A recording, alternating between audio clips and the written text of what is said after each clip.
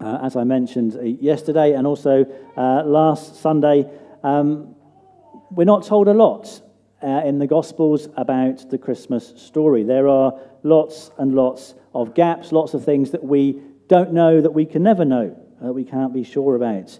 And this story of the Magi is one of my favourites because there is lots that we don't know about them. There's lots that we might think we know about them, but in terms of what the Bible actually says, we don't know a lot.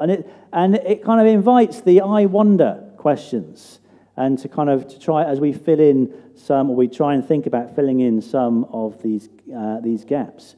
We don't know how many of them there were. We know that they brought 3 gifts. We don't know where they came from, although they did come from the east. And the east is never a good place to go if you are familiar with the Old Testament story. Bad things always happen if you go to the east.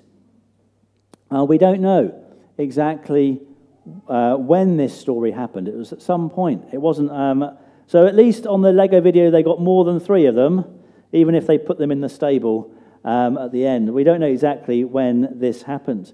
But this word Magi, it's the same word that we get magician from. And so in terms of the Bible story, if you were familiar, as Matthew's readers would have been very familiar with their Old Testament, they would have known that these are magicians, these are sorcerers, these are enchanters, a group of people that have consistently through the story so far been opposed to God. The word that Matthew uses, I think, links us directly to the Daniel story. For those of you that aren't familiar with the Daniel story, a king in Daniel has a dream, and he can't interpret this dream. And so he calls together all his enchanters and his wise men and his sorcerers. And he knows that they're frauds. He knows that they're con artists. And so he says, I'm not going to tell you what the dream was, because if I do that, you'll just make it all up, as you always do. So first, you tell me what the dream is, and then tell me what it means. And they say, well, of course, no one can do this. Only God can do that sort of thing. And then Daniel comes forward, and Daniel prays, and Daniel is able to tell the king what the dream is and its meaning. And so these magicians, enchanters, these wise men are shown to be frauds who are in opposition to God. When there's the writing on the wall, a little bit later on in Daniel's story, again, it's the wise men, the enchanters, the astrologers. They can't read it. Only Daniel can, because the spirit of the gods is on him, as they say. These are the same guys that were kind of opposed to Moses in Exodus, couldn't interpret the dreams, Joseph and the Technicolor Dreamcoat. So consistently they've been opposed to God, and they've been shown to be powerless and frauds and charlatans. And so what on earth are these guys doing in this story? Because up to now, they've been shown to be, this group of people have been shown to be in opposition to God. So why are they here? Now I wonder, are they from Babylon? They're from the east? I wonder whether one of these wise men had a great multiple great grandfather who was somehow linked to Daniel when Daniel was in Babylon. Daniel who wouldn't stop talking about his God, about the promises that God had made, that these people were longing, they were waiting for the one that God would send. And maybe Daniel's influence and Daniel's words have filtered down through the generations of these pagan astrologers. And so when the sign arrives in the sky, they know this is something that God, the God of the Israelites, talked about hundreds of years before. These guys, they're not Jewish, they're pagan. They're maybe kind of linked to Zoroastrianism. And yet God includes them in this story. They're the ones that read the sign.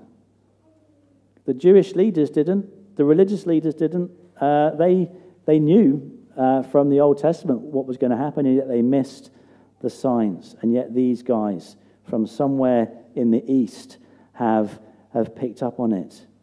So why has Matthew included this story when there's so much that he's left out about the Christmas story? Why has he included this? I think there are links here to, obviously Matthew links us to Isaiah in the words that he uses in chapter 1.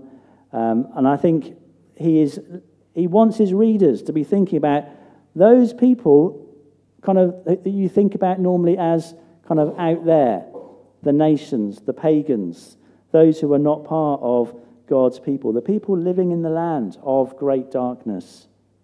Isaiah says, they've seen a great light. This is good news for all people. And I think Matthew wants us to know that this does mean all people, even those who maybe on the surface appear opposed to God. This is good news for all people. And this is ultimately a story that is for everyone. Even those people that we don't think should be in the story. Or maybe even people who don't think that they should be in the story.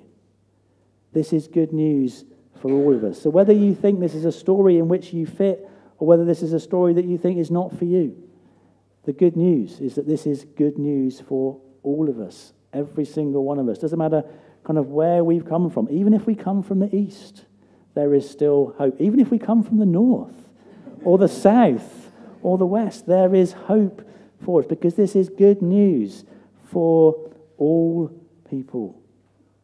That God invites all of us, no matter what our background, no matter what our history, no matter where we've come from, no matter what we've done. This is good news for all of us. That God has promised to be with us. There's lots more that I could say about this passage in Matthew. If you want some homework for later on in the afternoon, have a word with me before I go. And I've got a whole heap of things that you could do this afternoon, which will take you into all sorts of interesting bits of the Old Testament as you unpack the story of the Magi, things that maybe you've never seen before. But I appreciate that now is not the time for a lesson in Hebrew or Greek. Even I'm aware of that. So I'm going to pray, and then we are going to sing one final carol.